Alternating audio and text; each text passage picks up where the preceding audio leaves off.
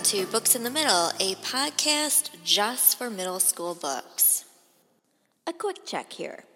Would it have been considered a good thing to be a witch during, say, the Middle Ages, or probably not a good thing?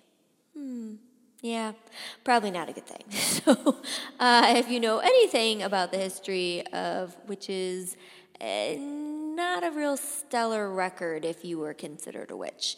They had lots of really fun ways to check out and see if you were a witch, Let's throw you in a pond, and if you magically are able to swim, oh, well, you must be a witch and we'll fish you out. And if you sink, oh, our bad, so sorry.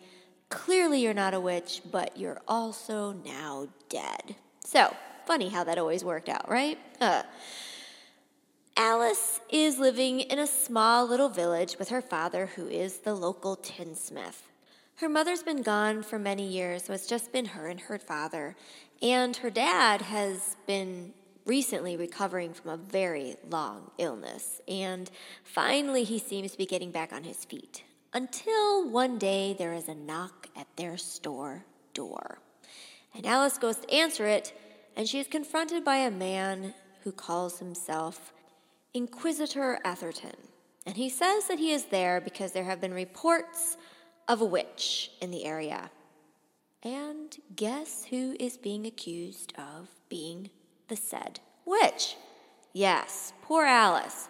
It turns out that unfortunately for Alice and for her father, they have a neighbor who really wants their property.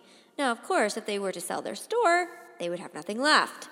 So, it appears that the neighbor has decided to accuse Alice of being a witch.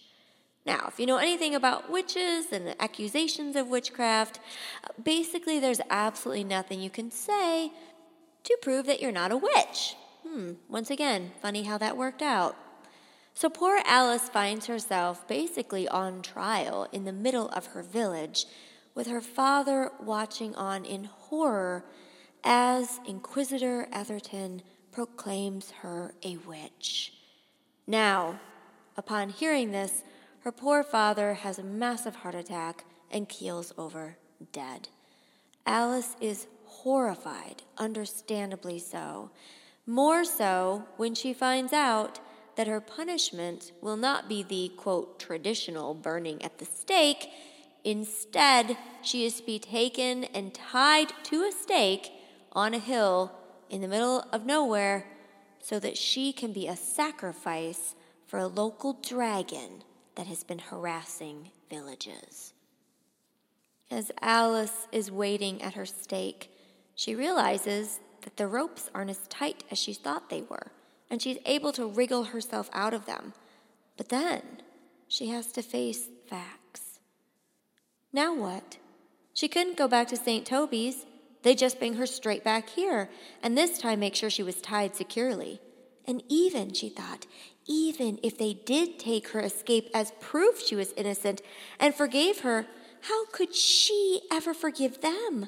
Live with them, see them every day for the rest of her life, knowing what they had thought, what they had caused to happen to her father, what they had wanted to do to her, what they still might do. And she couldn't just go to a different village and try to make a new life. It wasn't like she was a boy with a trade, or even one who could be apprenticed.